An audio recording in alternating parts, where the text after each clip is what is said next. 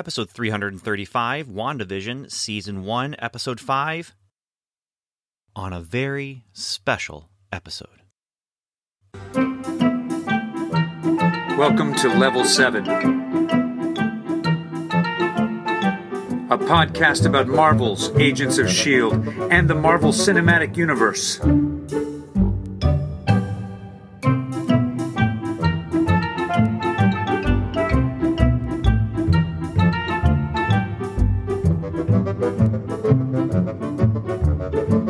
It's a magical place.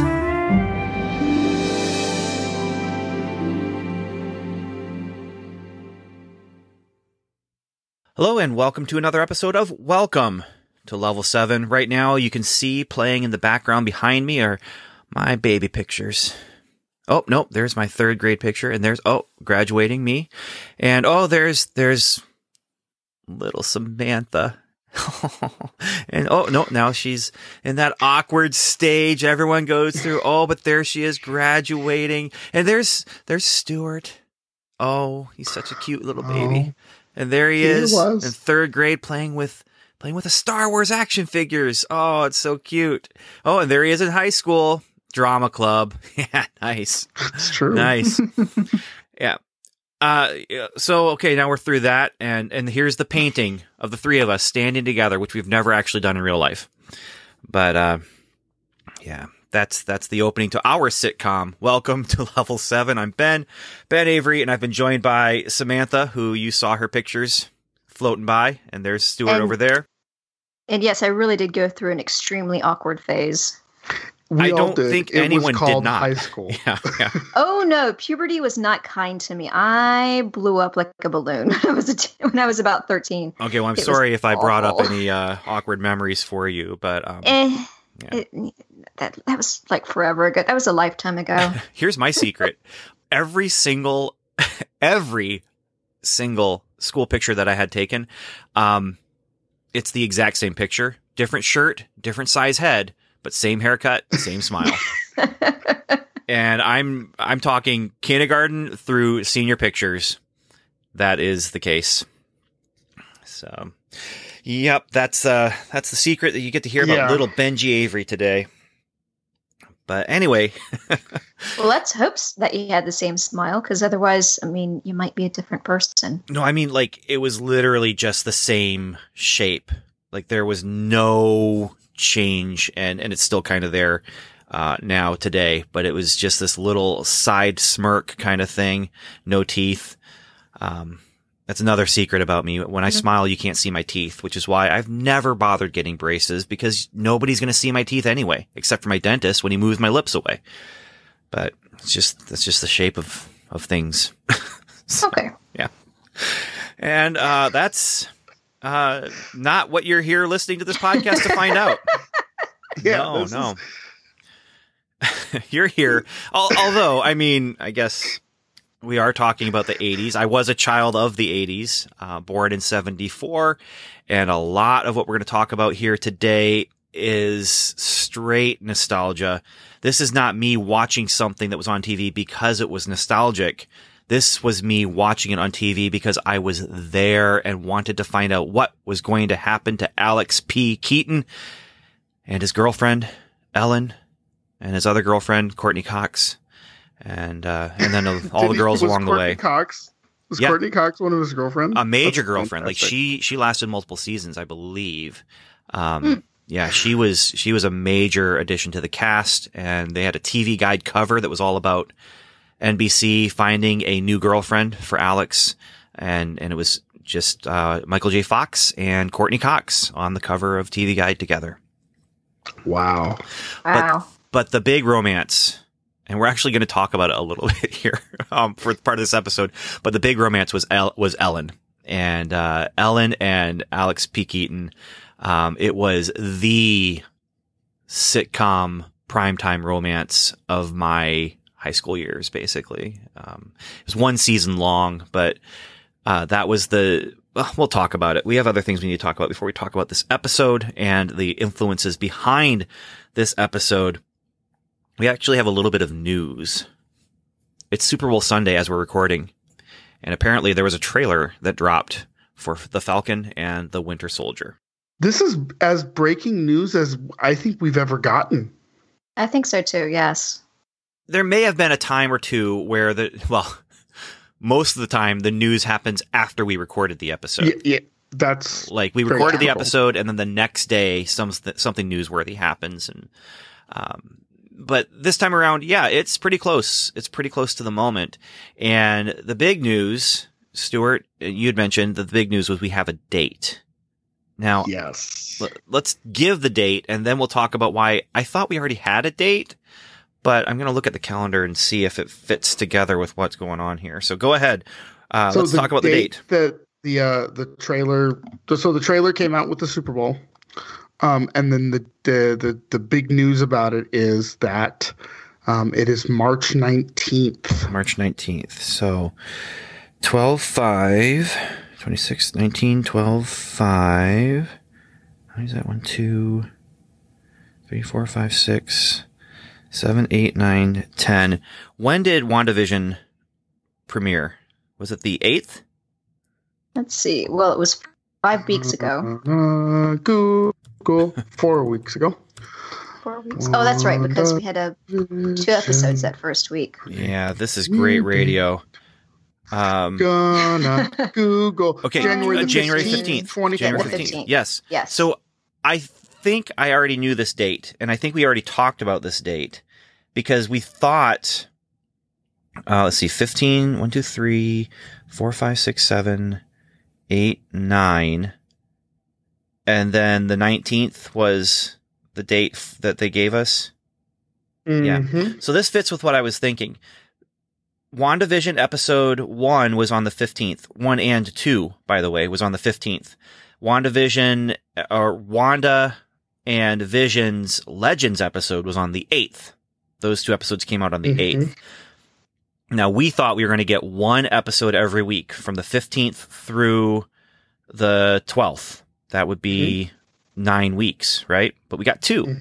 So actually, our final episode of WandaVision is probably going to be the 12th. Now we'll put an asterisk there because we're going to come back to that probably. Instead, it's going to be the 5th because we got 2 episodes on the 15th, which means there's going to be 1 week between WandaVision and the Falcon and the Winter Soldier. Now, I think that on the 12th, we're going to get a Legends of Falcon and a Legends of Winter Soldier.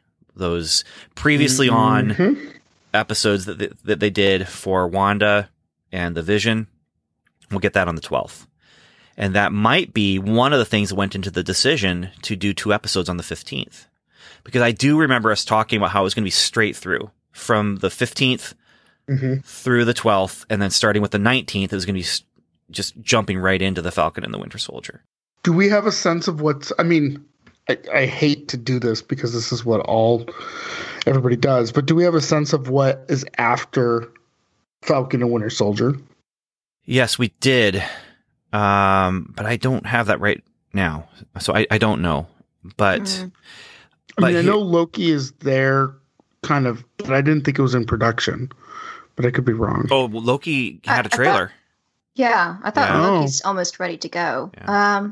We do know that in May, so March 19th is the first episode of The Falcon and the Winter Soldier.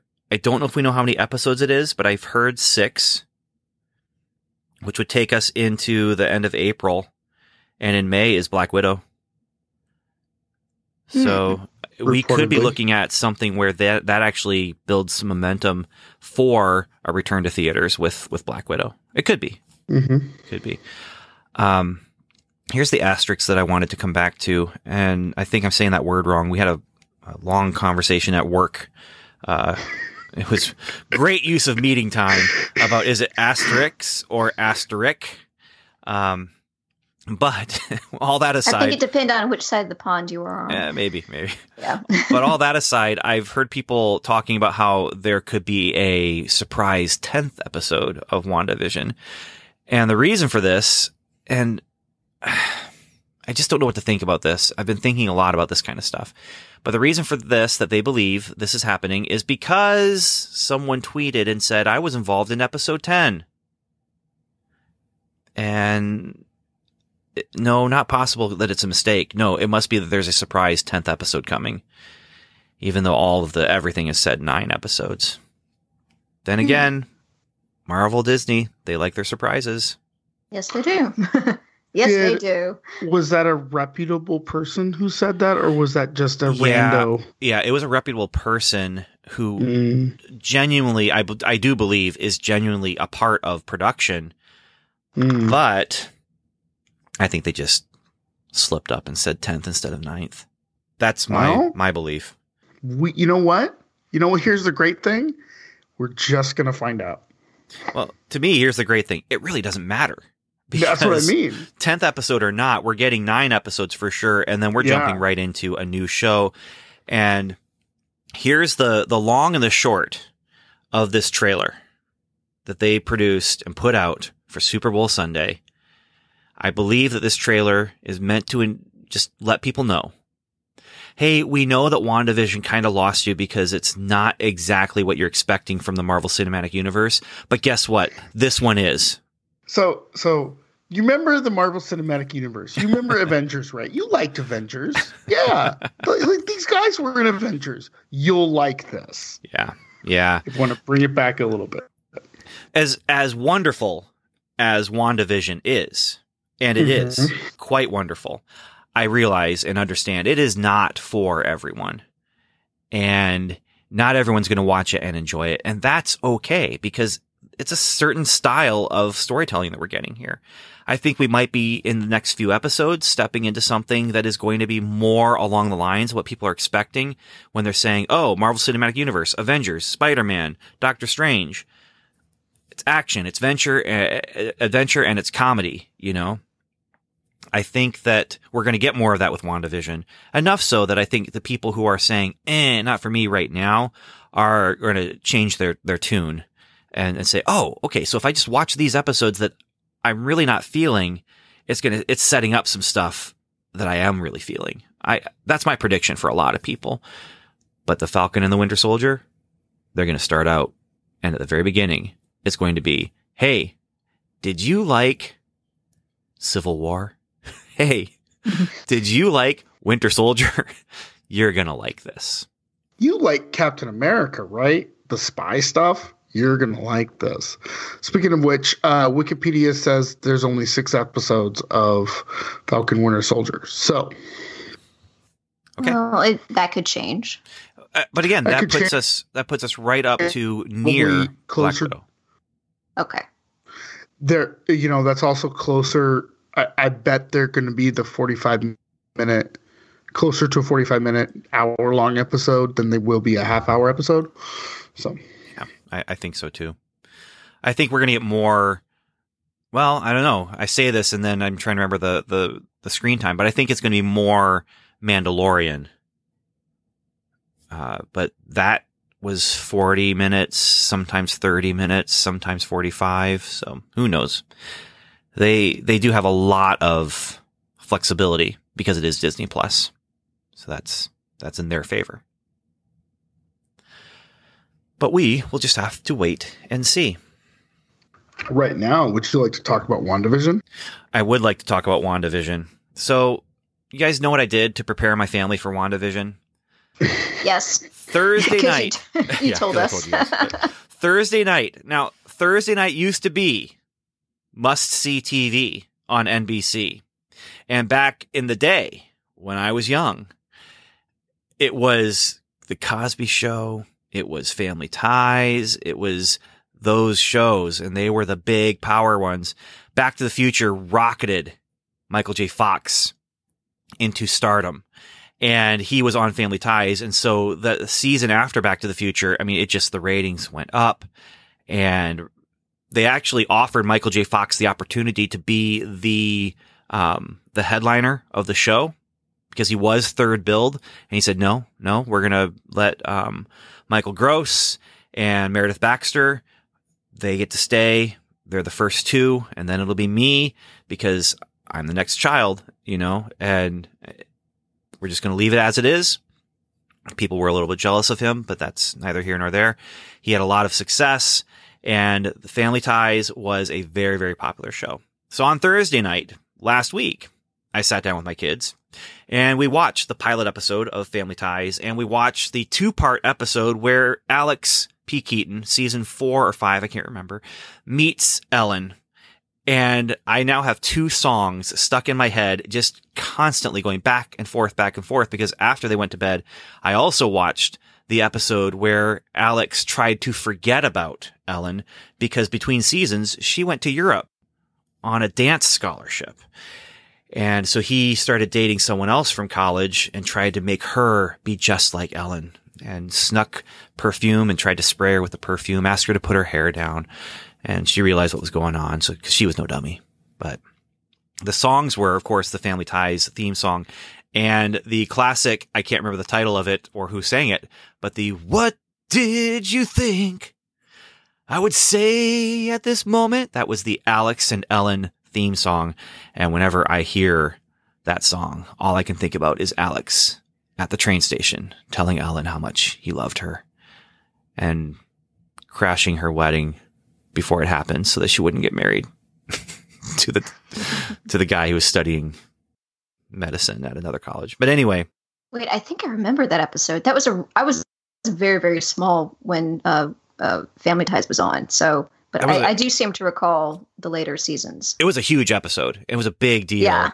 And again, they bring this girl in. Now, here's the fun trivia. He actually ended up marrying the woman who played Ellen. They got married in real life. But anyway, all this to say, I'm preparing my kids for Family Ties because I just had a feeling we were moving into that era based on a trailer and the living room that that Vision and Wanda were floating in. And I was like, that is so much like the living room you see in Family Ties, from the coloring, the muted tones, the browns, and all that.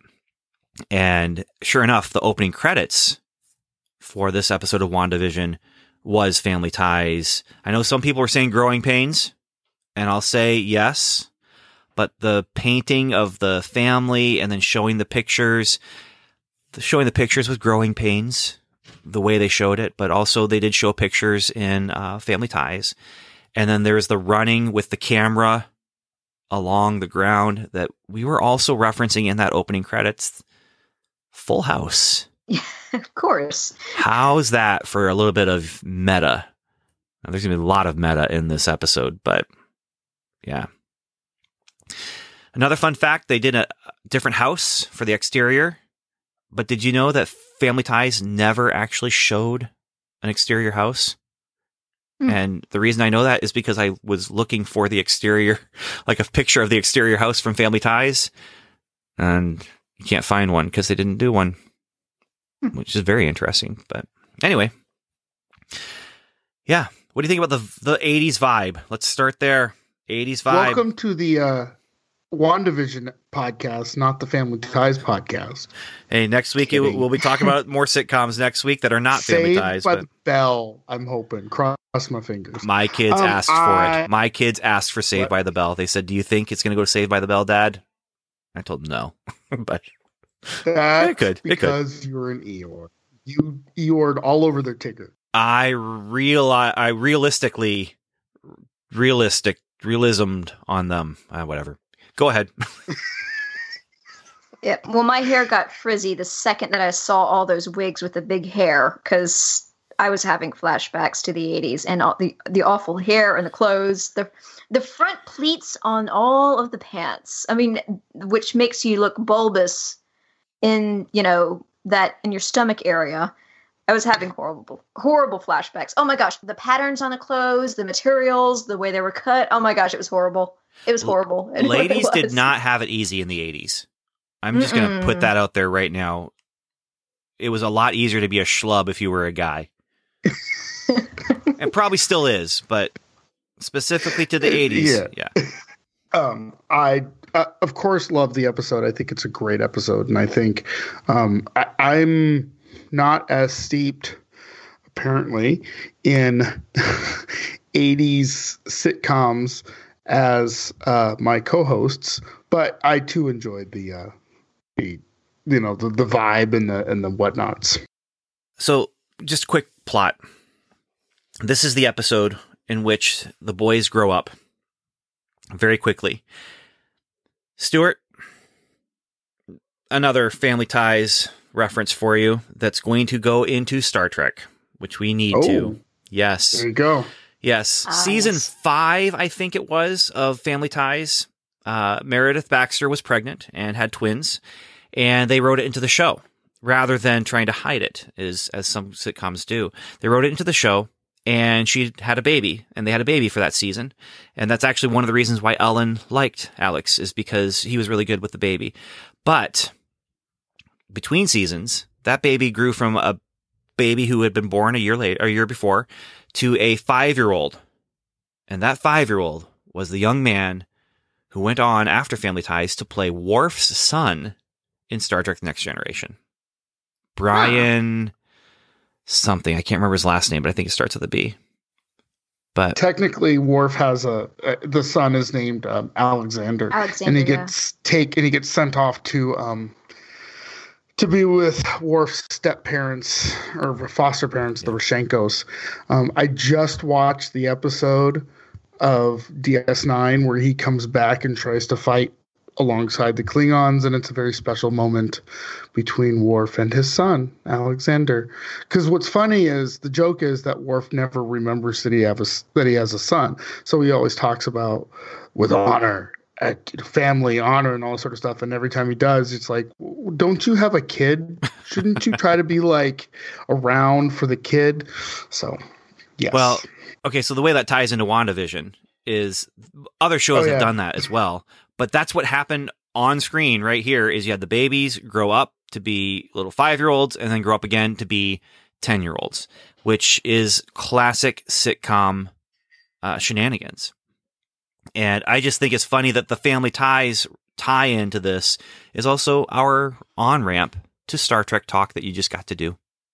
Yeah, my mother used to watch one of those daytime soap operas, and I remember someone having a baby, and about 5 episodes later, that baby was a full-grown adult. So that's a little extreme, but yeah, but everybody else stayed the same age. It goes along with what we're talking about. Yes, it does. What I found really interesting about that is she calls it out. You know, they're looking at each other like, and then she goes, "No, don't you do it. Don't you do it." And then they do it. Well, and then later, exactly what kids will do. Yeah. Then later she tells them don't do it because you can't just grow up and grow out of it. I did see someone mention that when they were 10, that's the age that she lost her parents. And that's the age she says you need to stop right now. Don't grow. You can't run away from this by growing up. You need to deal with the dog being dead. And there's some possible emotional ties to her own life there, having lost her own parents when she was 10 years old. I would say that there's very direct emotional ties to that, because I don't believe she's had the ability to grieve as a character. She hasn't had the ability to grieve Quicksilver's death, Pietro's death. She hasn't had the ability to grieve Vision's death. She hasn't had, when her parents died, she had these powers and then got stuck in a cage. So, I mean, the ability for her to process all of this death and destruction around her has not happened. Well, and I think that's what we're seeing in this show. Yeah, and I like how sometimes shows, comics have done this too that I've seen, movies will do this, where they kind of use as a shorthand for them as creators to go through like the 5 stages of grief. Now, the stages of grief are not like something that you will do this exactly as it's laid out here in the stages. It might be different for you and how they manifest, but they are all kind of somewhat of a common denominator of how we deal with trauma and tragedy. And I want to take a look when things are done to see, do we see with Wanda in a way that's not just like, I want to see the stages, and so I am watching for specific things, but see, like, did they actually use the stages of grief in this? I'm curious to see if they did that, because this is her. I think that this whole thing is her dealing with her grief. Because I think you're exactly right. Every time something happens, something traumatic happens, she's able to have time, but then something else happens again. It's just this compounded tragedy in her life.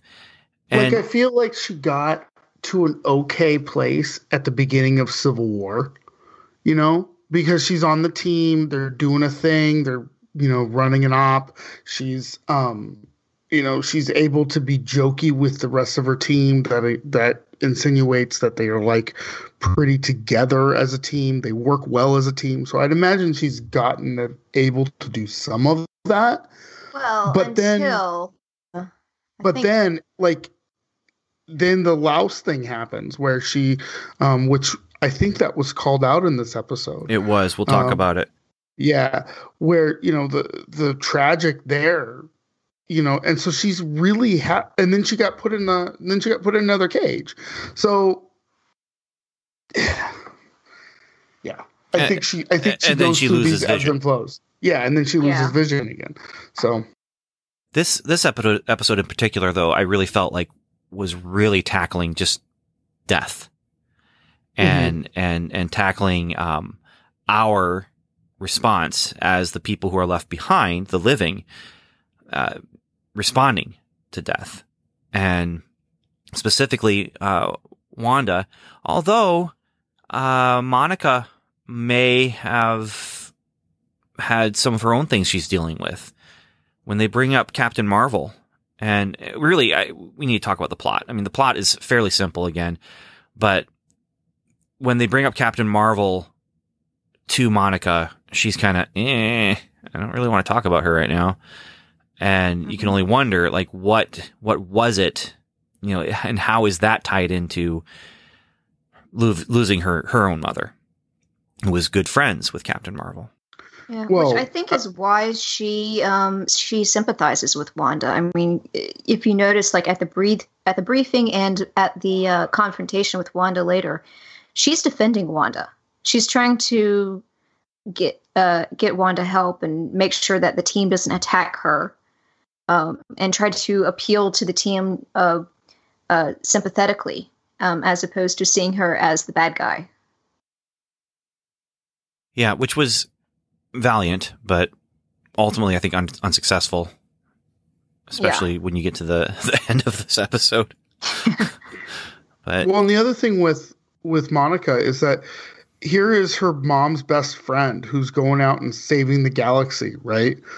Come home and save her best friend. Well, that's just it. This is a superhero trope, right? Superheroes don't die. They just don't die. And I actually have a story I only have a little bit of space in my brain to think about stories about other people's characters, I should say. I really don't want to tell stories about other people's characters because they're not mine. And the odds of me actually getting a chance to write a Coulson story or to write an Aquaman story or to write a Swamp Thing story, they're very, very low. And so I try and apply any of that creative energy to my own characters, because the odds of me writing my own characters are really high because all I have to do is do it and great. But I would love to write a story just about, an in continuity superhero where it's just someone confronting them. Like, I lost my sister and your best friend has died 5 times and came back again. And just how it's just not fair in the Marvel universe. If you're a regular person, you die and you're dead.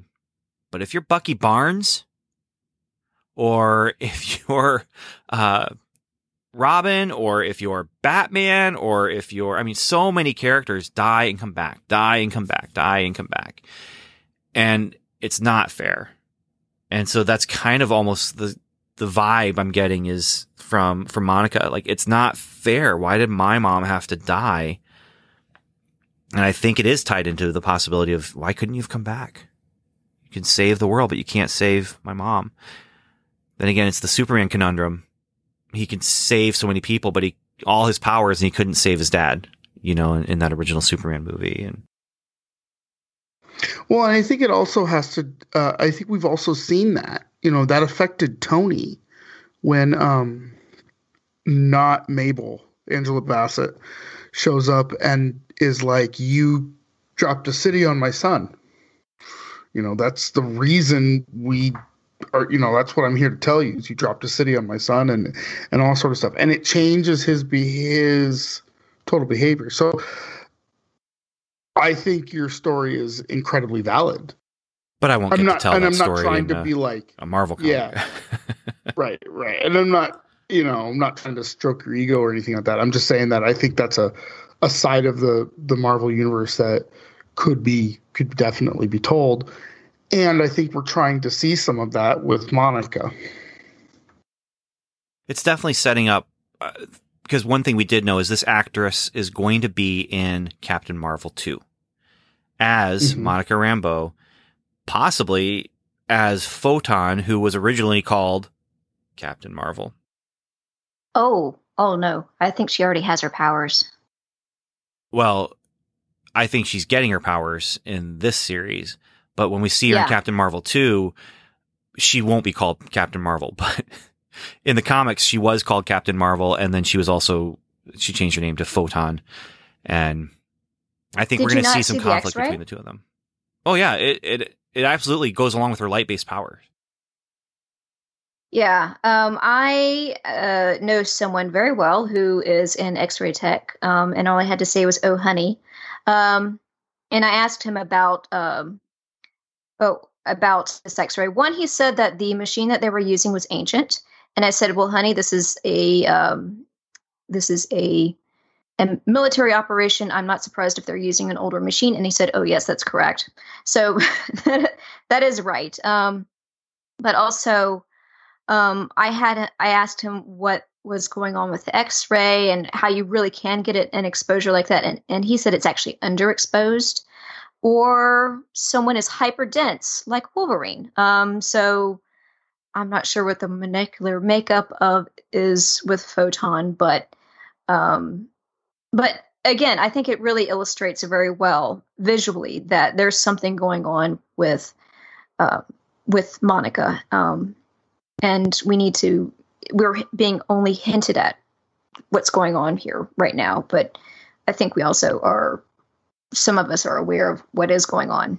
I believe that by the end of this series, she'll have full-on superhero powers and will be using it for some purpose at the end here. But at the same time, I do like the gentle reveals. And also I love that she conveniently says, "Nope, we're done," before anyone really has a chance to find out what is going on with her. Because right now they think it's technical error. Well, there's also a lot that's going on right now, and she's not the kind of person who's just going to sit around waiting for test results when there's something really major happening right outside the camp. Right. And no one's expecting her to be a superhero. Like, she's not saying this because, I don't want anyone to know that I've got superpowers right now. No, that's not why she's saying it. But for us, it's convenient, and it allows us to have that mystery continue.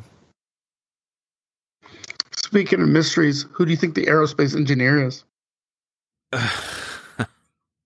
Have you read online theories about the aerospace engineer? No. I read some. And I mean, honestly, I've read enough to know that people are pulling everybody out of the hat. There's a front runner.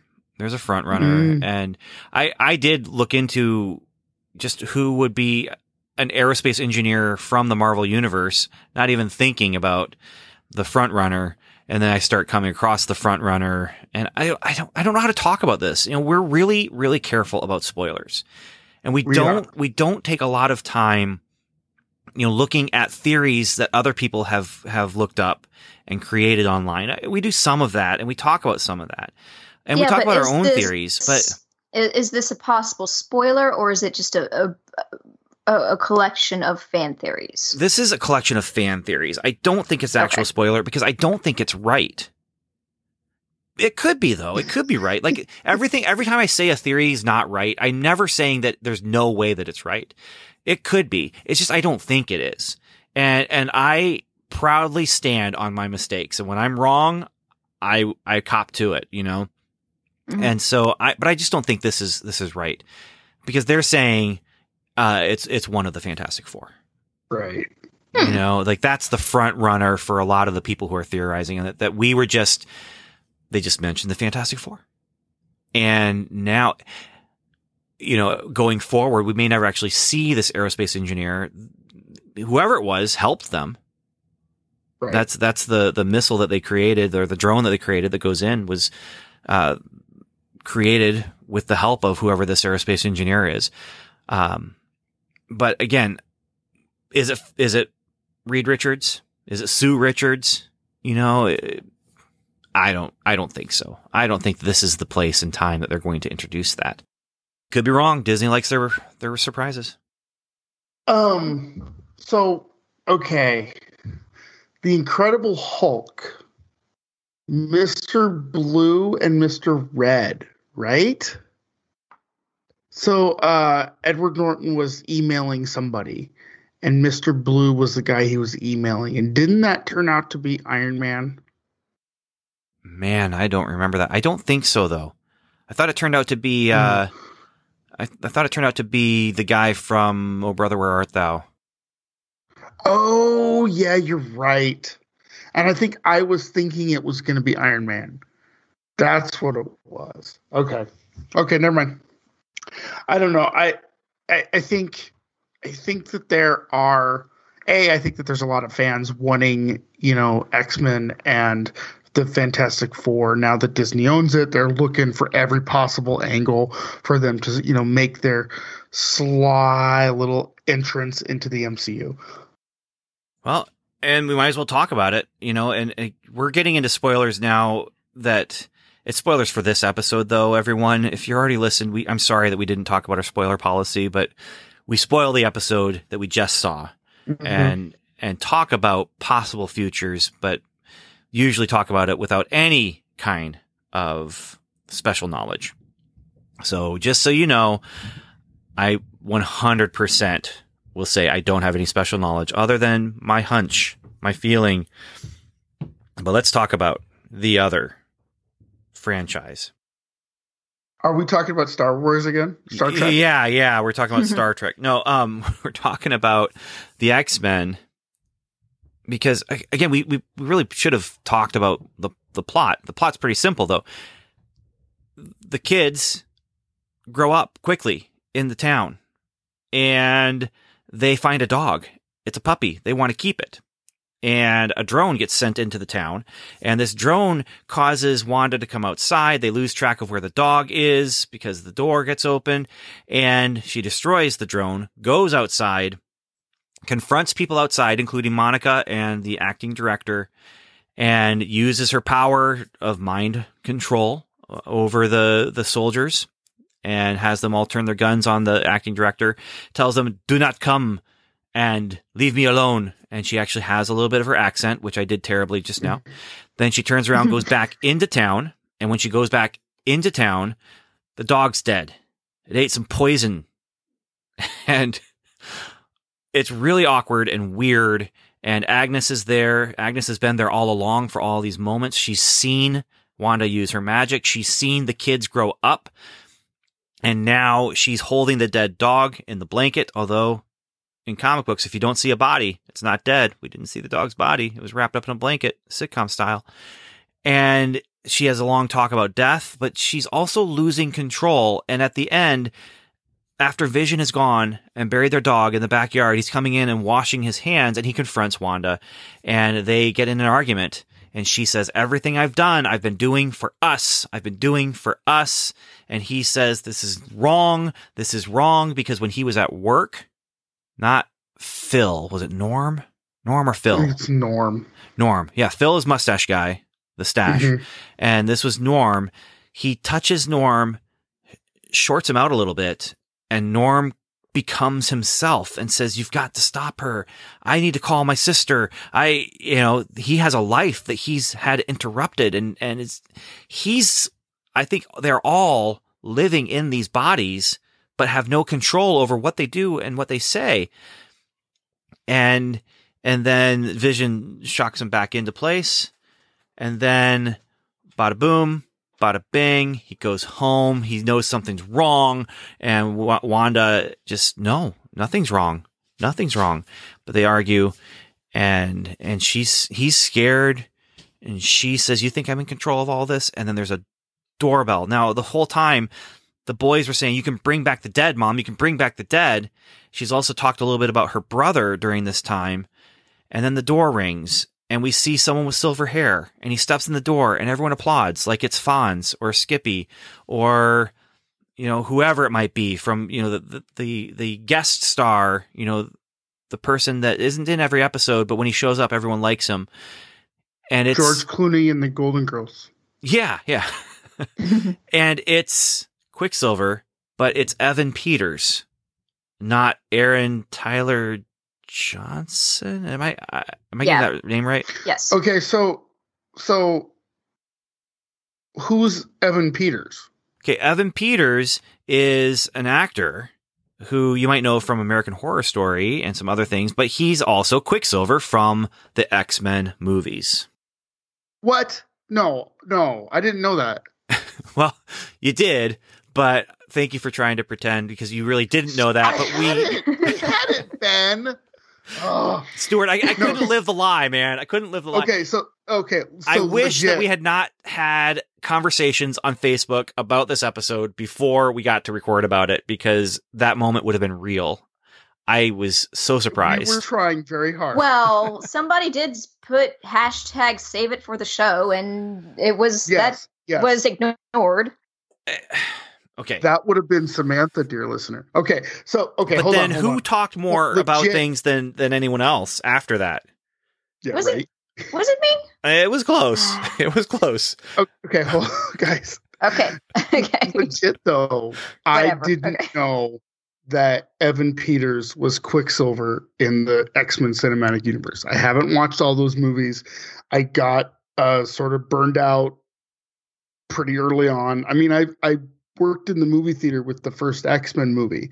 I loved it. It's great. X-Men 2 is pretty good. X3 is okay.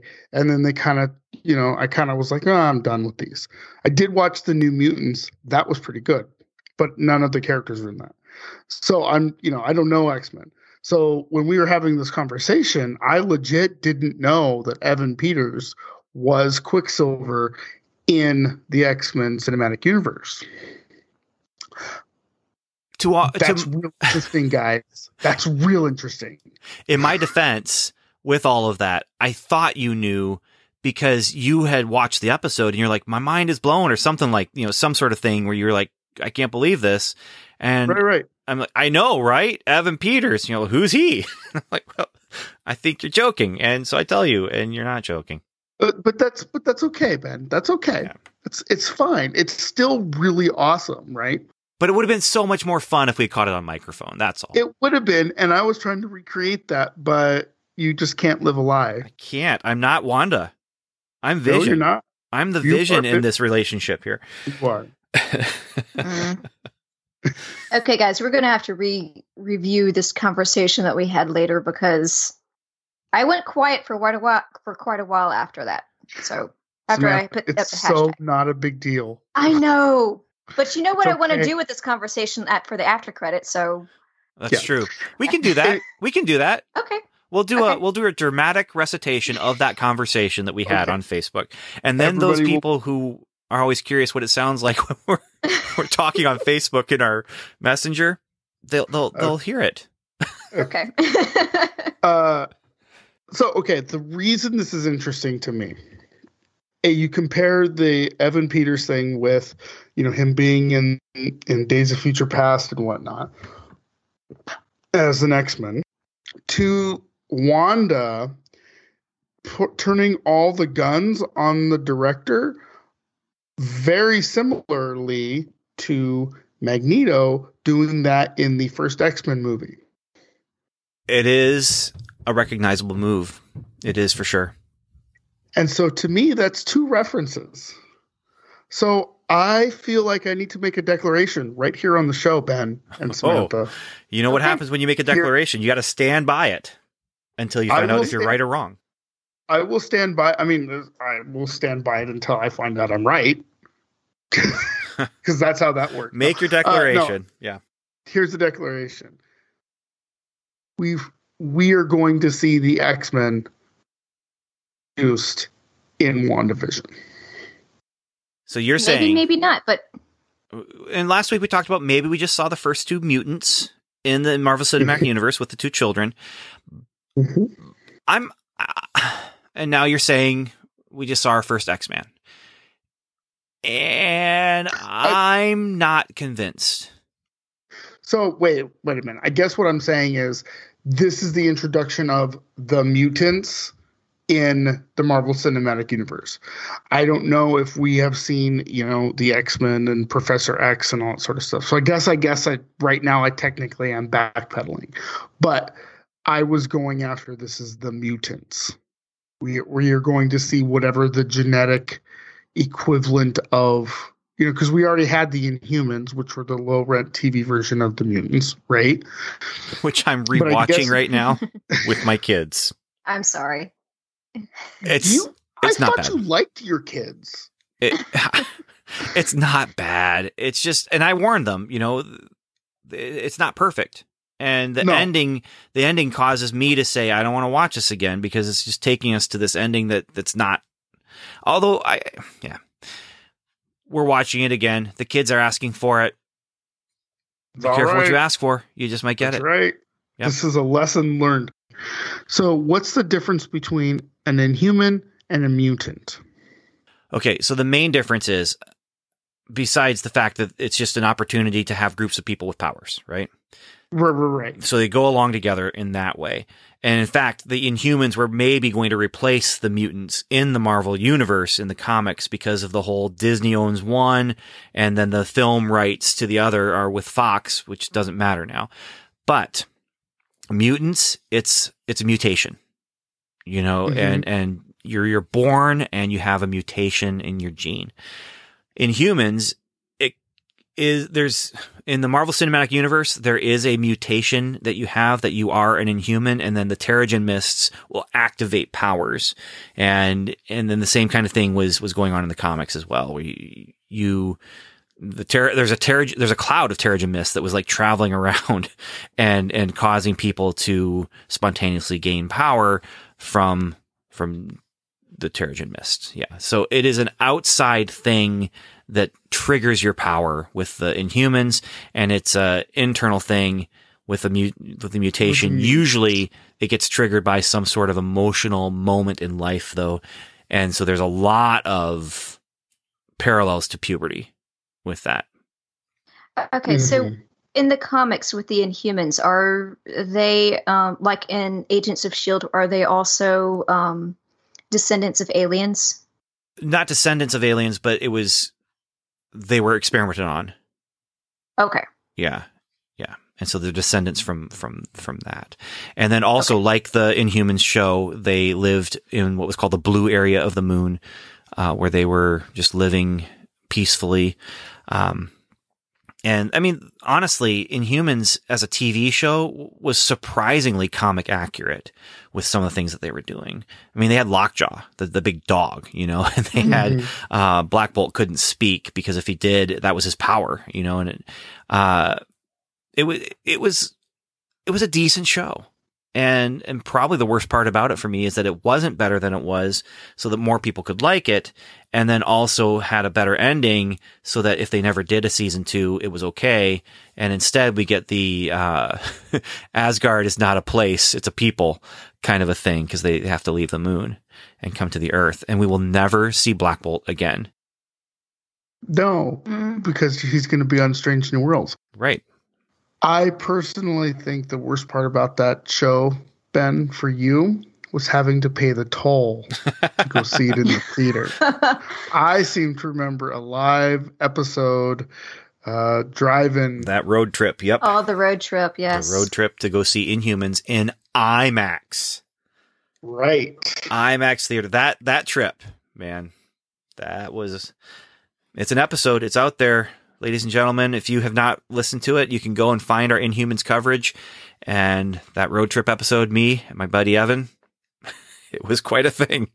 And that was on Strangers and Aliens podcast, correct? No, it was on our feed. I believe I put it in both. Okay. I believe it went in both, but it was definitely on our feed. I remember that. So, but anyway, so yes, I think we're seeing X-Men. The start of rise of the X-Men. I think we're going to see the mutants sort of make their debut in the Marvel Cinematic Universe with this show. That's my declaration. So, okay. I actually have a declaration in the same vein. This may actually be a soft open to the X-Men in the MCU, because we may see by the end of this series that Pietro doesn't really exist, that he only exists within this hex bubble, and that, once the show's over and she and Vision decide to leave this hex bubble, I don't think this version of Pietro is going to be in existence anymore in the universe. But I mean, that's just one theory that I have floating around my head. The other theory is that it is a full introduction to the X-Men and the MCU. I should have written them all down, but I have a list of things it could be. Well, I gave you my list of 3 things that it could be. We'll read that as part of our dramatic reading for our post-credit. But just everyone, to quote Joker, everyone's losing their mind about this. And in some ways, rightfully so. But the problem is I see a lot of people, and I just... okay. I'm going to stand. Oh, hold on. Let me get the soapbox for you, Ben. Here you go. No, I'm going to stand on this declaration, and I'm going to own it. Okay. If I'm wrong, I'm going to own it. I don't think we're looking at a multiverse situation. And that's what people are so excited about right now, is that this is the beginning of this multiverse situation, and that this is the X-Men Cinematic Universe crossing over with the Marvel Cinematic Universe. Wanda has just pulled her brother from another universe over into her hex bubble. What's the name of the next Doctor Strange movie again? The Multiverse of Madness. I get that. I just don't think it's happening here. And I don't think, okay. And I could be wrong. I just don't think that's happening here. I have a couple different theories about who and what this could be. One of the theories is that this is just stunt casting.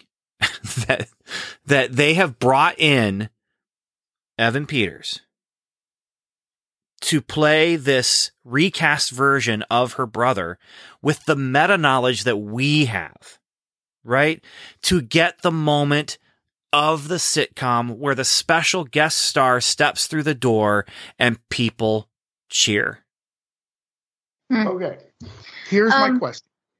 Well, my problem is that the Pietro coming into the WandaVision show is one of the things that was spoiled for me in the IMDb trivia. Okay. All right. I was also spoiled that he was coming, but not by IMDb. Yeah. It was a people said something about it. Yeah.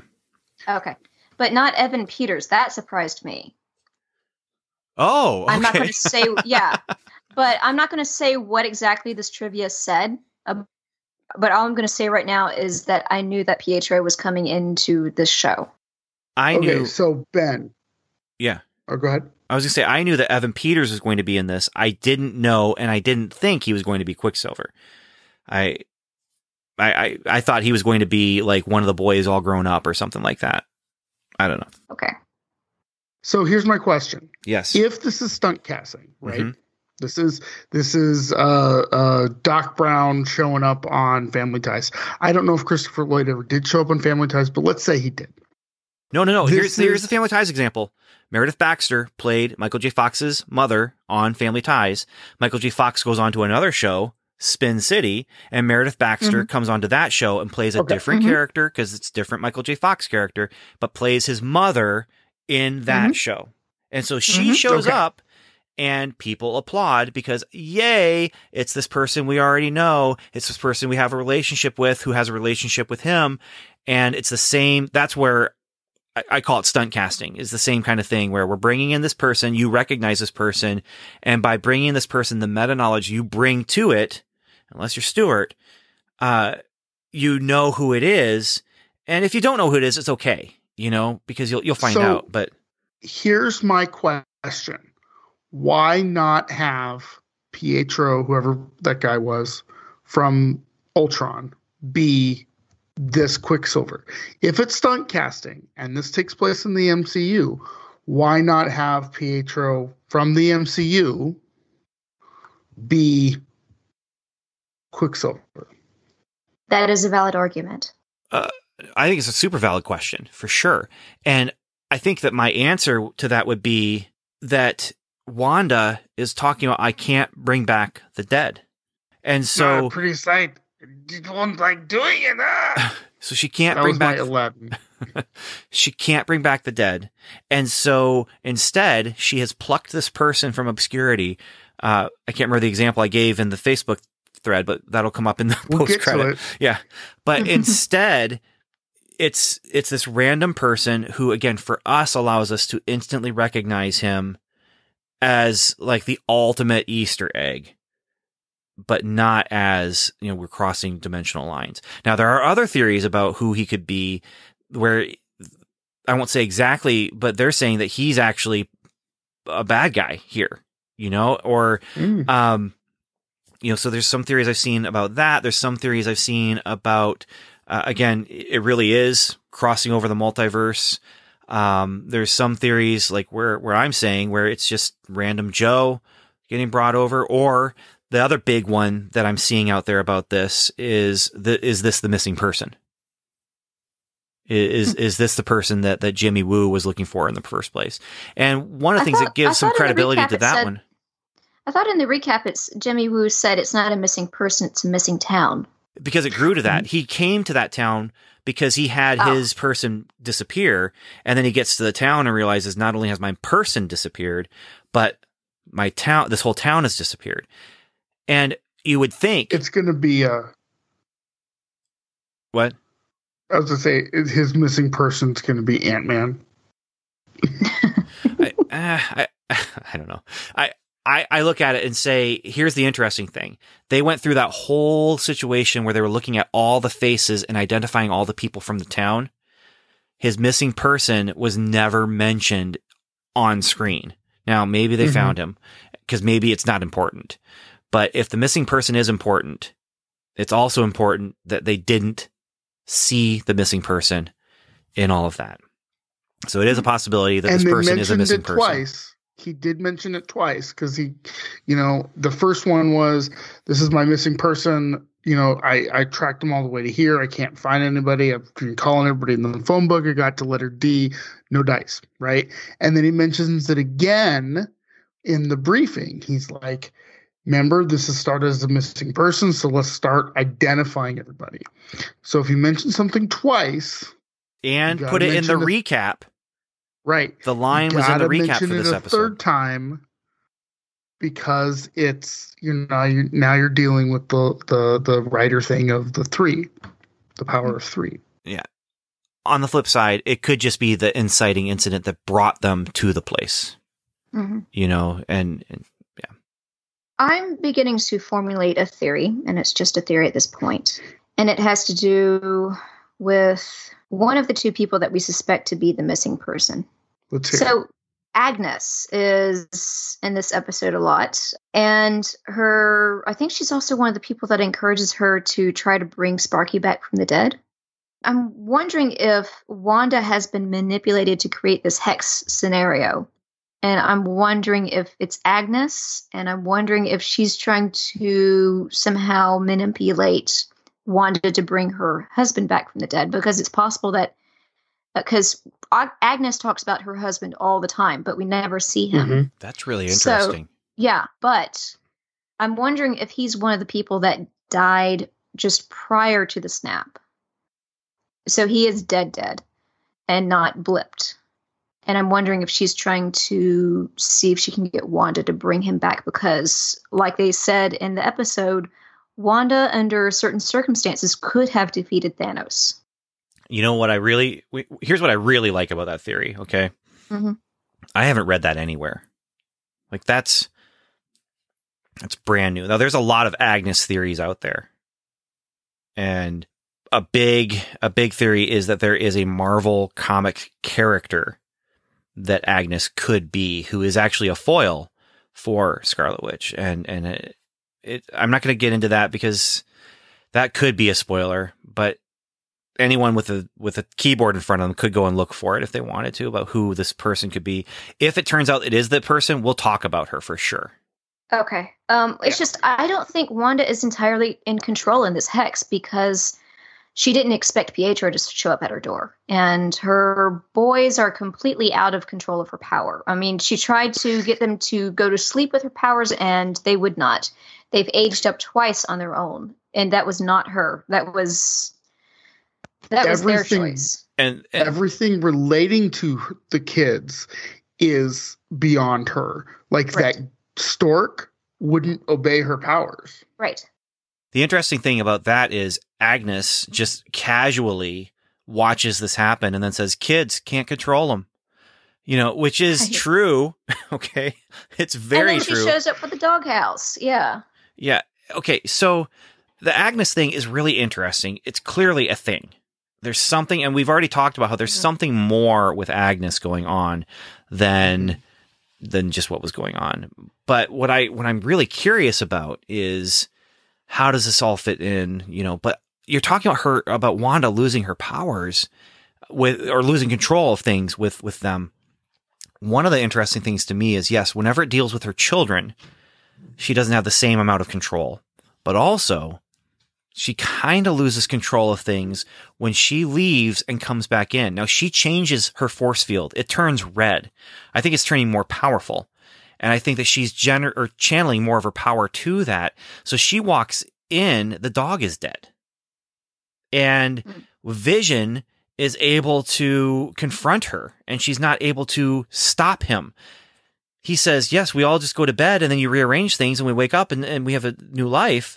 And she says, no, I'm going to bed now. And credits start rolling, and no, this is not the end. We're having this conversation. He has I loved that part, by the way. He has his human face on in the kitchen, walks through to confront her in the living room, and he's got his regular face. And I think that she is slowly losing control because she has to expend so much power to keep things as they should be.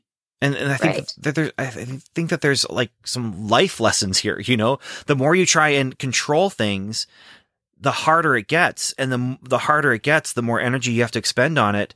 But the easier it is to lose control. And as things start spinning out of control, what happens? It affects your relationships. It affects your personal well-being. It's a problem.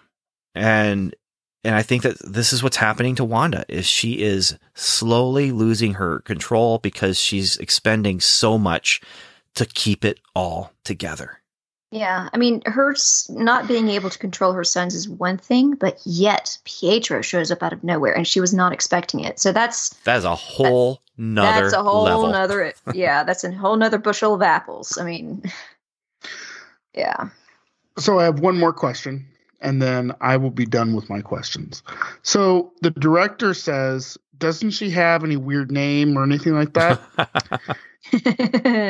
And I went, well, no, Scarlet Witch. This is what I asked in the Facebook chat. And then my lovely wife, who's watching it, because we're separated. We're not separated, but You're not in the same room watching it. We're not in the same room watching it. We're, asynchronously watching it. She goes, wasn't her name like Scarlet or Red Witch or something like that? So here's my question. Is that important? Did she get called Scarlet Witch at some point? Because I thought she did, but I can't find it. I don't think so. I think they might have called her that witch maybe once, just kind of referring to her powers. But I don't think I'm positive they never called her Scarlet Witch. And I mean, in universe, no one called her that people are aware of. Right. So I think that's them just hanging a lampshade on the fact that they didn't use the weird code name. Yeah, it's going to be an interesting, because we have seen that promo picture from the trailer of her in that outfit. In her comic accurate outfit, yeah. Yeah. Though I'm thinking possibly by the end of the series, somebody will call her Scarlet Witch. And I'm going to guess it's going to be in the episode where she is wearing the comic accurate costume, ironically. And it could even be the acting director. Yeah. Okay, so let's see. There's more things we can talk about, like she stole Vision's body. I think I had mentioned this. Oh, yes. I don't think this was a declaration, but I said that I believe that she actually had reanimated his dead body and was giving it life somehow, whether it's her just controlling it like a puppet or whether it's her actually bringing him to life. I mean, they actually asked the question, how does she bring him to life without the stone, Well, here we are. And we see now, I was right about that one. There are two details that I caught in this episode. So Vision's body was stolen from the Sword Lab 9 days prior to this episode. And if every episode is a new decade, and we see that this is the fourth episode where we can see that they're in a new decade of television. So that means that that the Hex bubble began 4 days ago. Then that means Wanda waited 5 days between stealing his body and creating this little pocket universe. So something had to have happened in the 5 days. So she needed something else. I think it could have been longer than that, though, because they do talk about episodes that we haven't seen. Right. But I was going off of, honey, I'm going to bed now. And Vision saying, well, when we go to bed, it's a new day. Everything's different the next day. Yeah. I think that we've not seen every episode. Okay. That she's created. But again, who knows? Until it's spelled out for us, we can't know. True. Let's see. Another Family Ties reference. Sit, Sparky, sit. Good dog. That is from the producer card at the end of Family Ties and other shows, but it's sit, Ubu, sit. Good dog. I loved that. Another interesting thing, back to the color red.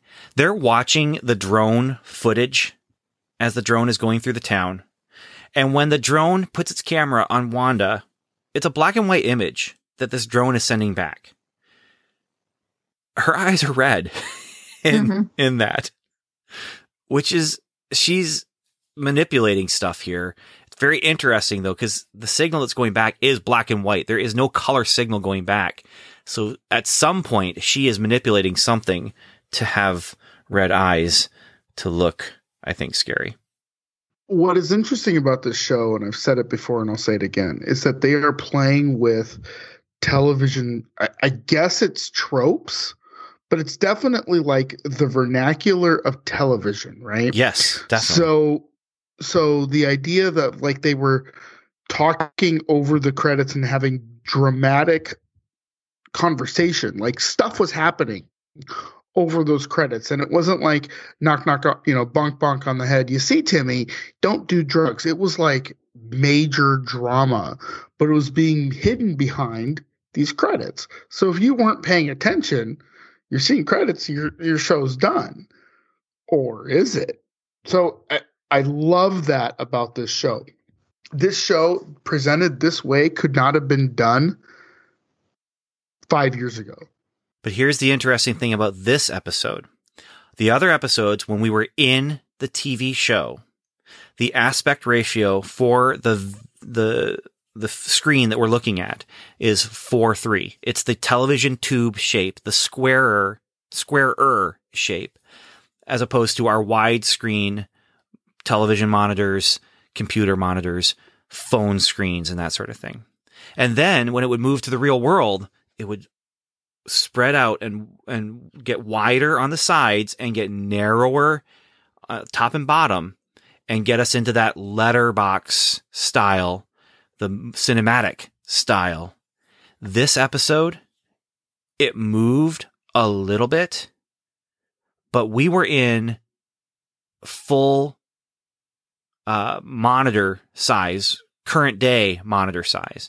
It did not go into that 4:3 at all for this episode. It did squeeze down into the more cinematic letterbox size, or I'm getting phrasing wrong probably, when we moved from one to the other, and it gave a little bit of that whooshy sound as it moved from one to the other. But it was full screen on my television when we were with Wanda, but it was not that old school, old style.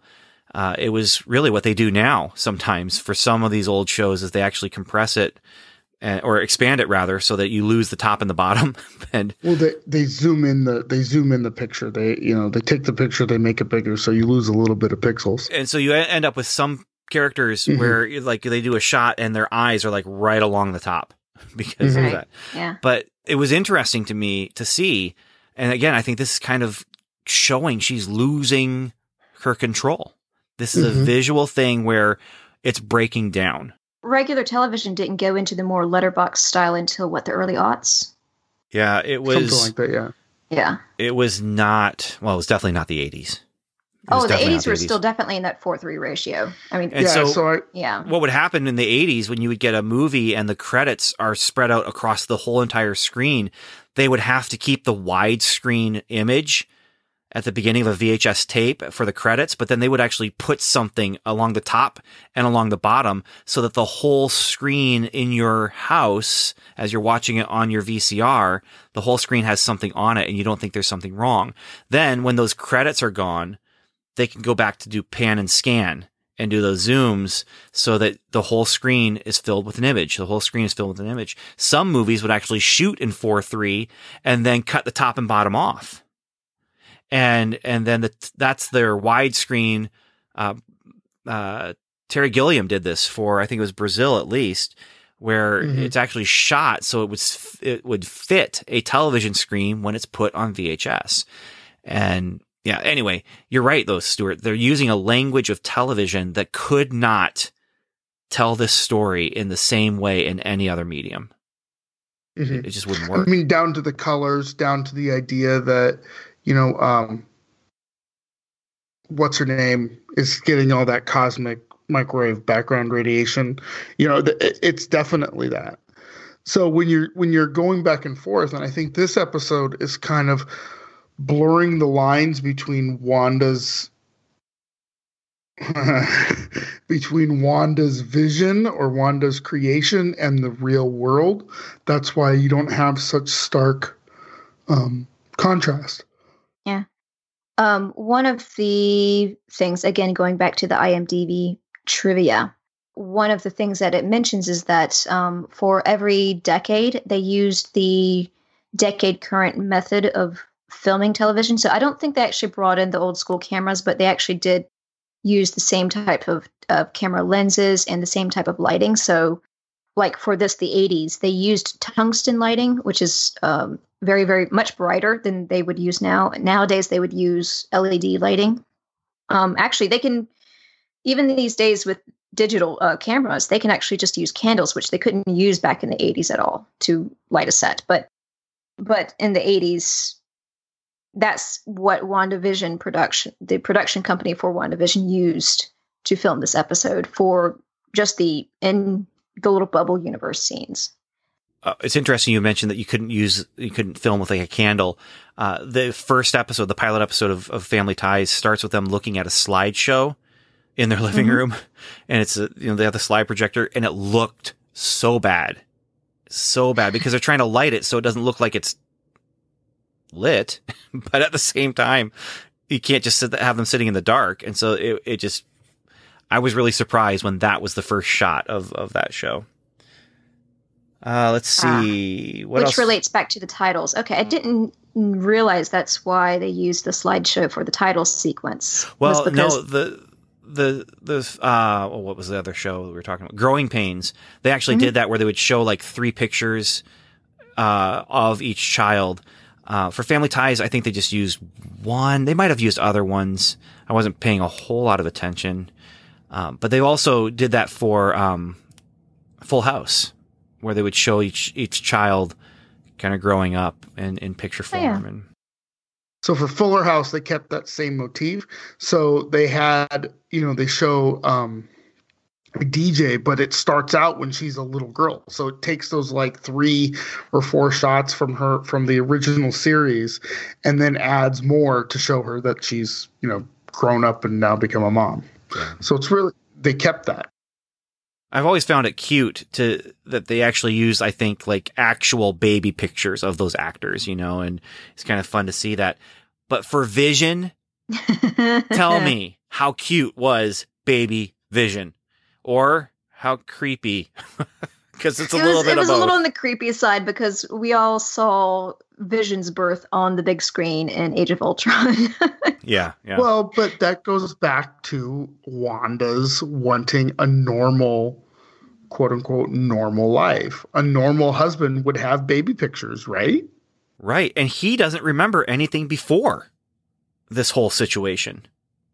He doesn't remember anything before Westview. And he says, I don't know who I am. And he says, I'm scared. And he says, this is wrong. And she says to him, trust me. And he says, I want to, but I'm ignoring statistics entirely. The other question I have about that whole situation, though, is how much did the people who were watching hear? When credits started rolling, was that it? Did she edit the episode, send it out, and that's what Darcy and Jimmy are watching, and they don't get to see this whole scenario here? Because they saw Evan Peters at the door, and Darcy says, did they just recast Quicksilver? But did they hear that whole conversation where Vision was trying to figure out what in the world is going on? That was fantastic when she asked if they recast Quicksilver. Yeah. That was great. Episode finishes, credits are rolling, and I said, and that is the X-Men Quicksilver, and my kids just thought it was awesome. What an amazing thing. My one daughter, who has been predicting that Aaron Taylor Johnson, or whatever the guy's name is, will come back as Quicksilver, was a little disappointed because it wasn't him. But she's holding firm to that. She's made her declaration, and she's holding firm. Let's see here. I've got another note. Oh, also, I've been watching the show Sam and Cat with my kids, which it's a Nickelodeon show, and I like it entirely more than I should. But Phil, Mustache Guy, the Stash, showed up on that show as a, I can't remember, he was a delivery guy or something like that. And I was like, wait a minute, I recognize that. No mustache, but that's Phil. And I looked it up. Good writing can it was exist him. in children's television. It was him. Yep. Hey, we got a lot of feedback to get through. So, is there anything else you want to talk about? We haven't even talked about the living will that Vision had, and we haven't talked about what made this a very special episode is with that conversation about death and family. Can we just discuss very quickly the differences between the X-Men Quicksilver and the MCU Quicksilver? Yeah, sure. One is boring, and the other has one of the best superhero scenes in all of superhero movies. Yes. Okay. So, so I don't think I need to review exactly MCU Quicksilver. I mean, he's Wanda's twin brother, older by about a minute or so. But in the X-Men, we first see him in 1973, and he's in his late teens, early 20s at this point. He's Wanda's older brother by several years and not the twin. So I'm thinking if he's showing up in the 80s as Wanda's older brother, then he had to be about 10 years older at this point from the X-Men movie. We may be seeing some differences in the next episode where he's saying, oh yeah, my little sister, and treating her as a little sister. And she's like, wait, you're my twin. The other interesting thing about that is this isn't the 80s either. Like right. The TV show is the 80s, yeah. but this is him. I mean, this is 2025, 23. 23. Okay. Yeah. So this is going to be, I told you guys, it's very, I mean, the only way to really like wrap my head around this whole thing is just to quote Doctor Who. It's wibbly wobbly, timey wimey. So. Or maybe it's not. We'll find out. Or maybe not. I don't know. We'll find out. Yeah. We need to talk about that commercial. Okay. Because that commercial, what is it? Lagos? That was a creepy commercial. It was, but it was. This makes me think. They talk about her parents. I wonder if these two people are actually her parents. Huh. She's cast them in these commercials because the thing that made me think about it for this episode specifically was they say even dad can clean up messes. And just calling him out as, obviously he's the commercial dad, you know, and so you could just look at it at the surface level. But I wonder if we're looking at her mom and her dad. I don't think we're looking at Magneto, but I do think we might be looking at her mom and dad, at least the people that raised her in Sokovia. And then it's named after the place where she created the situation, where she funneled the explosion, but people still got hurt. And so she was doing a good thing, but it did create a tragedy. And then the tagline for this paper towel is, you've got a mess, for when you make a mess, you didn't mean to. That's the tagline. Right. For when you make a mess, you didn't mean to, which is what happened in Civil War. Yeah. So that's why it was kind of creepy, because it was kind of like making light of a very tragic situation that Wanda had.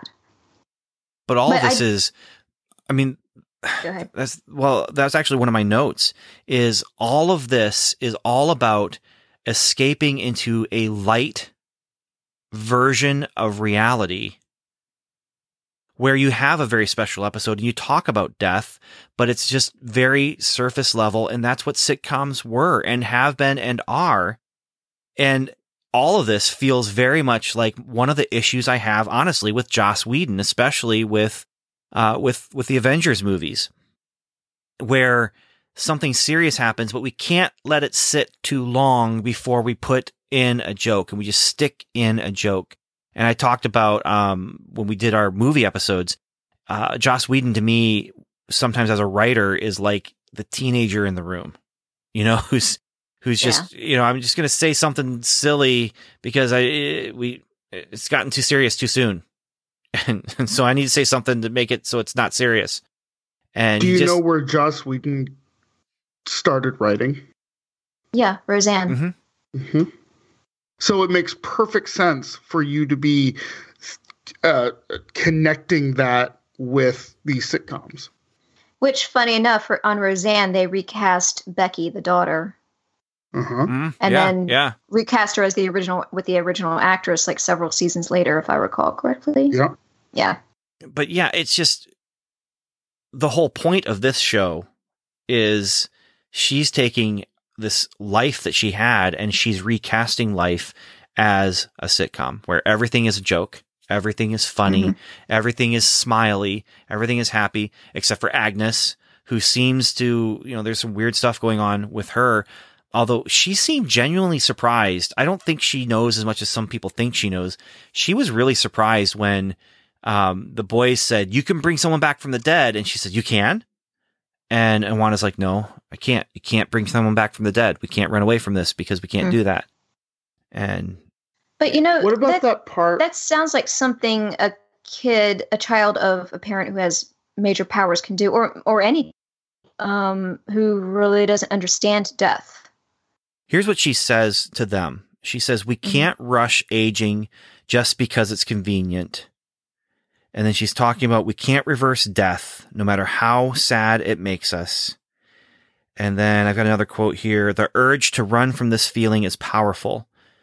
And they say, "You can fix anything, Mom. Fix dead." And then that's where Agnes is, "You can do that?" So. Okay.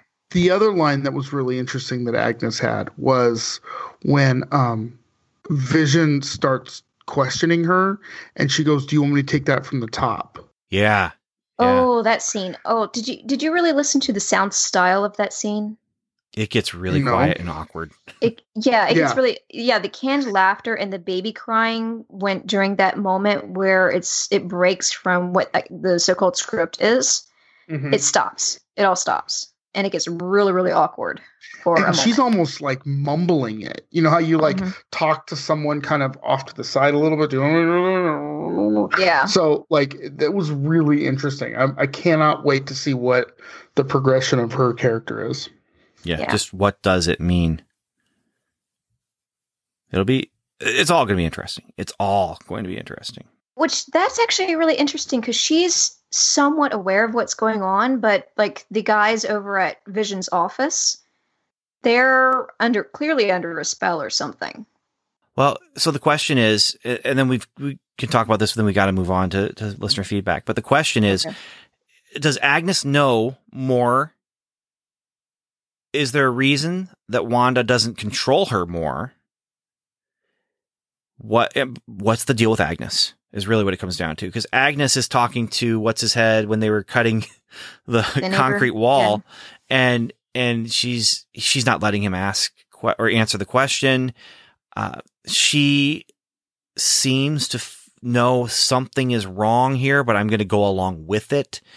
Whereas the other people are like, we're in torture. We're in pain. This is awful for us. So maybe she shook it and she's just able to go along with it in such a way that Wanda doesn't have to, like Geraldine in her scene, she starts coming out of it and Wanda expels her. Right. But she doesn't expel Agnes. And so I think Agnes is, maybe she comes out of it for those moments there, but I think that she's also playing along with it in such a way that Wanda doesn't have to expel her. It's just good enough as it is. I don't know. Okay. I don't know. Because there's also people, again, who are theorizing some really big things about Agnes. And we'll just have to wait and see what happens with that. Okay. All right. Last bits of your notes before we move on to listener feedback. Commodore 64, loved that. Nice. Yeah. Yeah. That brought back some memories. Yes. Anything else from your notes? No, I'm good. Let's get on to listener feedback. Okay. We're going to start with listener feedback from Mike Poteet, who is a friend of mine. He wrote about episode 1 and 2. He said, really enjoy your discussion of WandaVision's first 2 episodes. I'm one of those listeners joining you new or newish at any rate. I listened way back during your first season, but stopped watching Agents of S.H.I.E.L.D. on a regular basis and didn't keep up with the podcast. Glad to see you're still going strong, and we'll be covering the MCU on Disney+. Then he left a message on our website about episode 4. We interrupt this program. Fun discussion, gang. Jimmy Woo seems like a really nice guy who just struggles with some social awkwardness. Maybe that's why he learned magic. I didn't recall him from Ant-Man and the Wasp. I did see it, but it didn't matter in answer to your question, and I really liked him right away. I like Dr. Lewis too, but her snark borders on the dismissive of others, which might in its own way be a thematic mirror to what Wanda is or may be doing to the residents of Westview. I liked Ben's hypothesis that Vision Wanda has maybe could talk her out of whatever reality-threatening situation she has inadvertently created in her grief, I assume, which, side note, he tried to do in this episode. I'd much rather find out this Vision is all in her mind rather than her playing with a reanimated corpse. What Ben proposes reminds me of a sequence in the Doctor Who holiday special Last Christmas. Have you seen it? I found the hospital overcrowded with blip returnees eerily relevant to pandemic conditions. I think one passing doctor even told Monica, we don't have the capacity. Absolutely a coincidental resonance, but a resonance nonetheless. I appreciate the way you all, unlike some others on internets, have not expressed impatience with more casual Marvel fans like me who didn't figure out all the questions revealed or all the answers revealed in episode 4 ahead of time. I appreciate why hardcore fans get excited about #It'sAllConnected, but I think shows like WandaVision are opportunities to bring in folks like me who've seen all the movies but don't have a deep knowledge of the source material in the comics. Looking forward to episode 5 and to your next episode too. P.S. Think there's anything to Westview having the same WV pattern as the show's title, WandaVision. And I will say this, I think there is definitely something to that, for sure. For sure. Then we have Agent Kyle writing in again, saying, okay, after seeing the fifth episode, I'm predicting we will see, he's making a declaration here, okay? This is declaration time for everyone here. Okay, after seeing the fifth episode, I'm predicting we will see Magneto in the last episode. I don't know who will be playing him. I kind of hope someone new, but if I had to bet, it would be Fassbender. Or maybe Director Hayward is secretly Magneto. Is that too far-fetched? Although it wouldn't really explain why he's so hell-bent on taking her out. Although he would also know they aren't going to kill her no matter how much they try. I don't think it's him, but I'm just throwing it out there in case it is, so I can lay claim to it. Boom. Nice job, Kyle. Okay, go ahead. Magneto is one of my favorite characters, so I'm trying not to get my hopes up. It will probably just be Hugh Jackman showing up again. So. Ryan, Kyle. Kyle, I appreciate your declaration, sir. Me too. That was really good. All right, let's see here. Got a voicemail. Hey there, Ben and Company. It's Agent Nate sending in his first feedback in a really long time. That's mostly because I've been trying to get caught up on the show. But I got to tell you, I finished the latest episode 5 of WandaVision, and I just had to say something. My mind was blown. I have thankfully been avoiding spoilers and castings and all of that, and so I had no idea at all that this was coming. I did not see that ending coming. Well, I did and I didn't.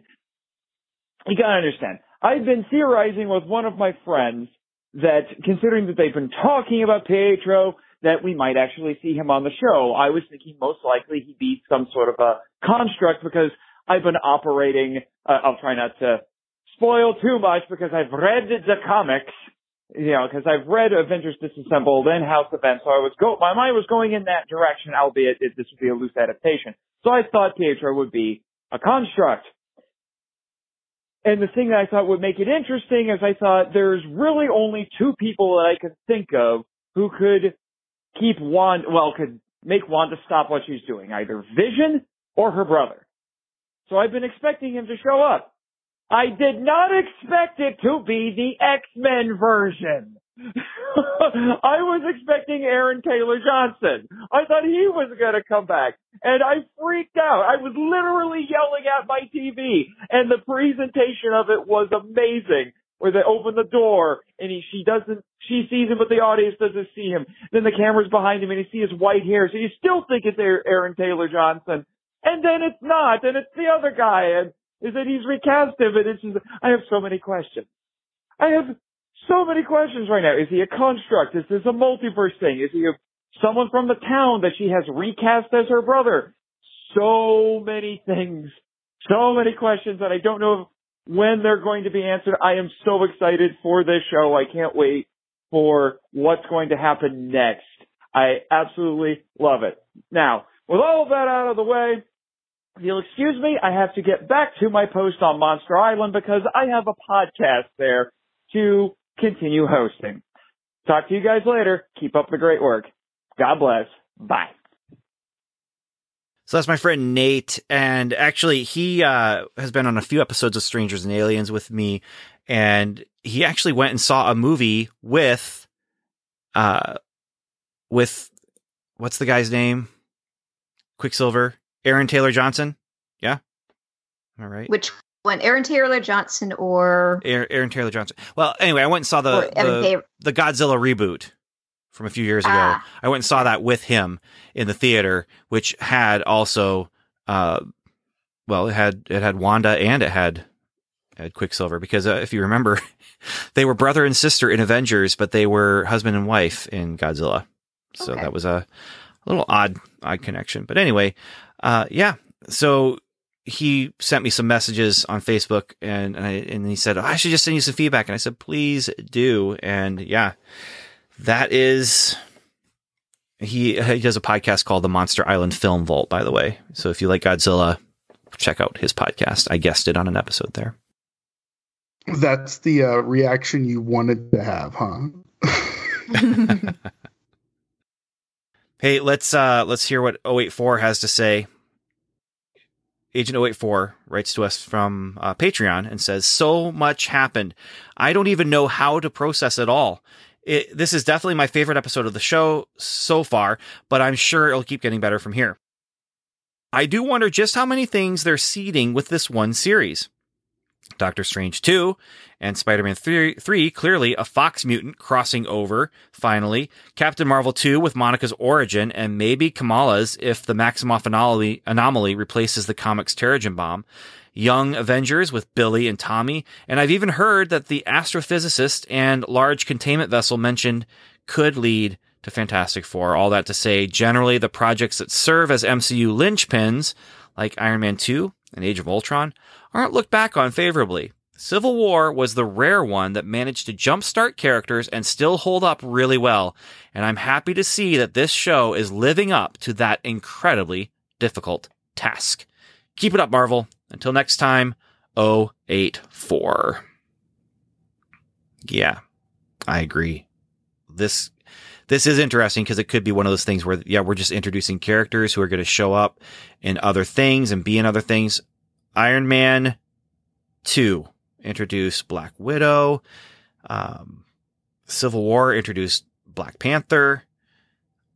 Age of Ultron introduced Vision and Scarlet Witch somewhat. But yeah, I hadn't thought of this that way. Every movie supposed to, and every TV project supposed to introduce a new character from the MCU? Well, I mean, they don't have to, but they have been. So I think I remember reading that somewhere from Kev Dog, that he said something that was the goal, that every movie or every TV show is supposed to introduce a new character that's supposed to go forward in the entire universe. It makes sense. Yeah, but then you do have something like Civil War where it's like we're introducing a really big character who's going to have his own movie next time. Right. Yes. 2, actually. Yeah. Because we got Spidey in that. Agent Dylan writes in to say, "You didn't see that coming? Gotta say I did. From the moment the doorbell rang, since I saw the leaked footage." Love the way they're lampshading the other Darren trope. We didn't even talk about the Darrens from Bewitched. Man. But obviously, it seems Wanda's not exactly in full control here. Could Agnes have sent him? There's a theory going around, in hand with the theory that she's a character from the Marvel Comics, that he's actually Mephisto. There's also a theory that her Vera Peterson-like husband Ralph is Mephisto. That's, first of all, Mephisto is kind of the Marvel Comics version of the devil, and Vera Peterson is Norm Peterson from Cheers. It's his wife, who you never actually see, but he does talk about quite a bit. Mm-hmm. I think she may have even made Monica say he was killed by Ultron, wasn't he, in episode 3, just to get her out of the way. After all, she can't have someone else interfering with her plans. Indeed, one of Agnes's very first lines, "Oh, this is going to be a gas," almost feels like it's foreshadowing a reveal that she's gaslighting Wanda. Another person I'm not trusting, Hayward. Maybe he's AIM. Would that explain, or that would explain the beekeeper suits, that's for sure. And how about Monica's reaction to hearing Carol's name? Is she blaming her for Maria's cancer? After all, Carol has Infinity Stone coursing through her veins. Side note, Maria's death and Monica's snapping definitely makes me view Carol's body language and vocal tone in the post-credits of her movie and in Endgame much differently. The former also made me check out Higher, Further, Faster, the novel, not the trade paperback from my library. Speaking of post-credits, I'm pretty sure this is the first time we get an in-universe post-credits scene. Unless you count Darcy taking notes in the first episode. Agent Dylan signing off. P.S. Did you catch that rainbow painting in the kitchen? Thought it was a nice touch. Hashtag Trip Lives. Hashtag Maria Lives. And I did not catch that, but I did see people talking about it online. And some of that comes down to, what are the boys' names again? Billy and Tommy. Billy and Tommy. One of them, I believe, is bisexual in the comics, and the other is gay in the comics. Okay. I can't remember which is which. Again, I don't know those characters very well, but I think people were saying that the rainbow painting in the kitchen was referencing that. So, Or it could just be something that kids frequently paint. That's also true. Yeah. That's also true.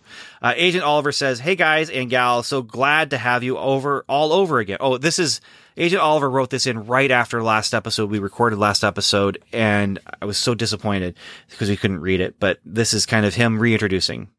"Hey guys and gals, so glad to have you all over again. I've been so lonely with these lockdowns. Even after all this time apart, it feels like we haven't skipped a beat. But that's normal for best buds, from what I hear. I hope you feel the same way. Anyways, now that we're all together again, I was thinking, how could they possibly have S.W.O.R.D. without mentioning S.H.I.E.L.D.? It's gotta happen. I can't help but think the characters are real people held against their will by Wanda. Speaking of which, have I mentioned how great it is to have you back? If everyone is real, are the twins real? Will they be characters moving forward? Did Wanda keep the body of dead Vision and now she's weakened at Bernie's hitting this corpse around? This could get pretty disturbing. Speaking of, I feel so much better now that you're over. May I feed you a snack? Your best friend, Agent Oliver." Then he also wrote in and said, "Also, if this is all created by Wanda, how does she know about S.W.O.R.D.? Why is that part of her world?" And I think that she was around long enough to be able to, she infiltrated the S.W.O.R.D. base, so she would know them from that. That is our feedback. Any final words on this episode before we go to our post-credit, which will be us reading our transcript from Facebook? We'll see how good that ends up being. That's why it's post-credit, because it doesn't have to be good when it's post-credit.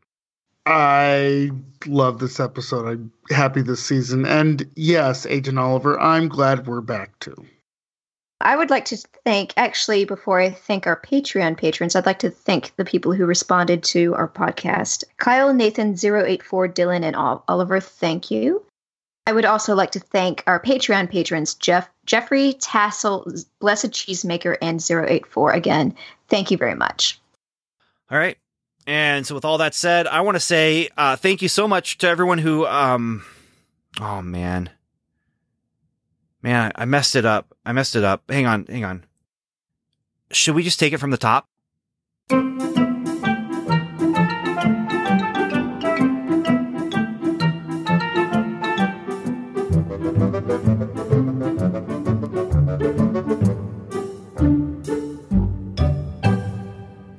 Thanks for listening to Welcome to Level 7. You've heard from us, now we'd love to hear from you. You can leave us a voicemail by calling 1-775-5-LEVEL-7. That's 1-775-553-8357. Or send us an email to feedback@welcometolevel7.com. Just don't forget, the 7 is spelled out.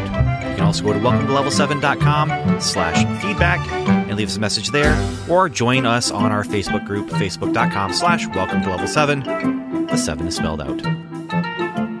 And don't forget, if you'd like to support the podcast, you can go to patreon.com/welcometolevel7. The 7 is spelled out, and become a Patreon supporter there.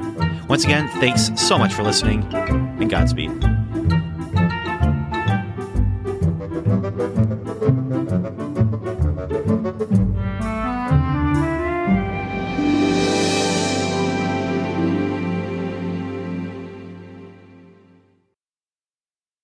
All right, let's take it from the top.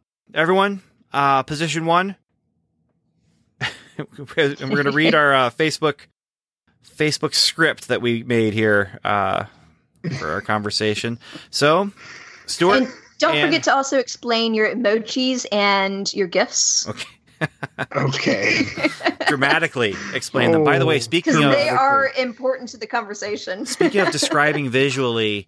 One of the reasons why people think that it is Quicksilver from the movies for sure is because the captioning for the visually impaired says Quicksilver appears at the door from the X-Men movies or something like that. So, okay. All right. Take it from page 7 in 5, in 4, 3, 2. I'm making an official prediction. The X-Men have been introduced. And then a few hours later, a declaration, if you will. I'm not quite there. Just remember, I said it first. Smiley face emoji. Just remember, I didn't not say it. I'm just straddling 3 different theories. I'd love to hear the other two.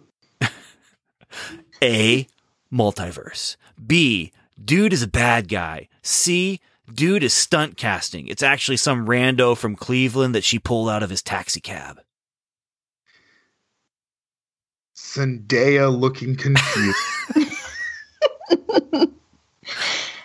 Hashtag save it for the show.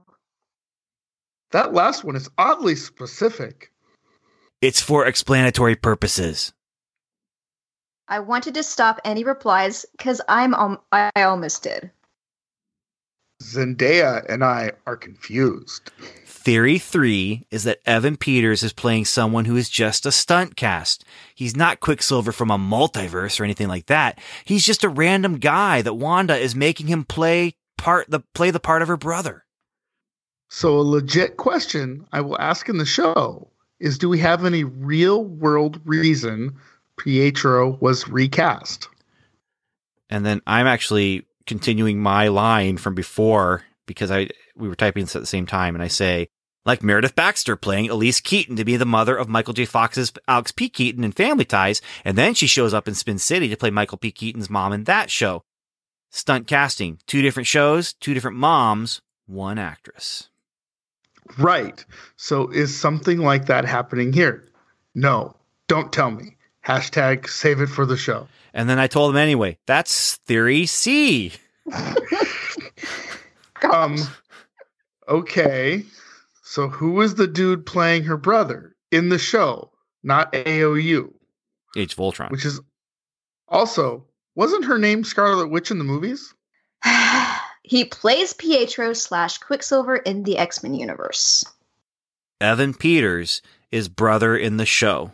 She never used that name. Mind blown. Wait, you didn't know that? Nope. What? It's okay though. My reaction will still be the same. What movie is Quicksilver in the X-Men cinematic universe? And then I linked a video from YouTube of Quicksilver in X-Men Days of Future Past, where he is introduced. I haven't seen that one yet. I think it's on D+. That might be a thing to watch. Yep, it's on D+. He's in X-Men Days of Future Past, X-Men Apocalypse, X-Men Dark Phoenix, ... and an uncredited appearance in Deadpool 2. Man, I wish we had caught that on tape. I'm a pretty good actor, and I'm pretty forgetful. So chances are I'll forget about it before we record. Me too. But now Stuart has homework. Now can we please save the rest of the conversation for the show? I can't remember where I got on my last XCU watch. I know I got past the bad Wolverine movie with the bad Deadpool. An idea for an after credit. Okay. We recreate this conversation as an audio recording. You can skip watching Deadpool 2. Their appearances blink and miss it quick and starts at about 45-second mark. And then I link the Deadpool clip. I saw Deadpool 2. I don't remember it all. See? Goldfish memory. A GIF of Captain America saying language, and then FYI in the Deadpool clip. Okay. I personally think you need to cut that at the end of, man, I wish we'd got that on tape. Okay. Because that's where the joke is. Yeah. That's true, yeah. So you're right. Except the conversation keeps on going. do you want This is what I'm saying. I was not a part of this conversation so much as it might be remembered by other people. So the rest of the conversation is me saying, I'll watch Days of Future Past. Oh, I remember I did watch Origins Wolverine and a little bit of First Class, and then I stopped. And Samantha chimes in for a little bit, and then I said, I'm a little bit. Well, Stuart forgot where this character was, and he knew where, he didn't understand where this other Quicksilver came from. And I thought, well, here's a good place to insert that information so he can catch up, because homework. I got that. Yeah. I'm just saying the hashtag save it for the show was coming after 3 paragraphs. And I think that we all failed to save it for the show. I think that's where our problem was. I think Ben is trying to say that he failed it less. I failed at least, yes. Still failure, right. but least failure. Right. All right. But I wanted to make sure that Stuart was fully informed when we went for the recording tonight. So, because he did not know where this character came from. So, and I did make my kids watch that scene, the time in the bottle scene, because that was something like you got to see this, because now they have a little better perspective on him. So, also I watched about. Spoiler for Days of Future Past. You do see Pietro or Peter at the end of. Very quick. You do see Pietro very quickly at the end of Days of Future Past, watching the X-Men fighting on the news, and he's holding a little girl in his lap, and that's assumed to be Wanda, the sister in that version. Okay. Now, see. I didn't cut you off like I should have. I didn't finish Days of Future Past. I watched about 20 minutes of it this morning, and then I stopped and watched something else. So, thanks. I guess I don't need to see it now. Well, I would say... Yeah. The thing is, the set of X-Men movies that you haven't seen yet are some really good superhero movies. Yeah. So X-Men First Class, X-Men Days of Future Past, Apocalypse, not so much, but it's still okay. And then Dark Phoenix, but First Class and Days of Future Past are pretty good X-Men movies that really are connected but aren't, but they are. And it's a really wonky timeline that you have in the X-Men cinematic universe. So anyway. Yeah. It's time for bed. It is. Yes. Good night. Good night, gentlemen. Talk to you guys later. Bye.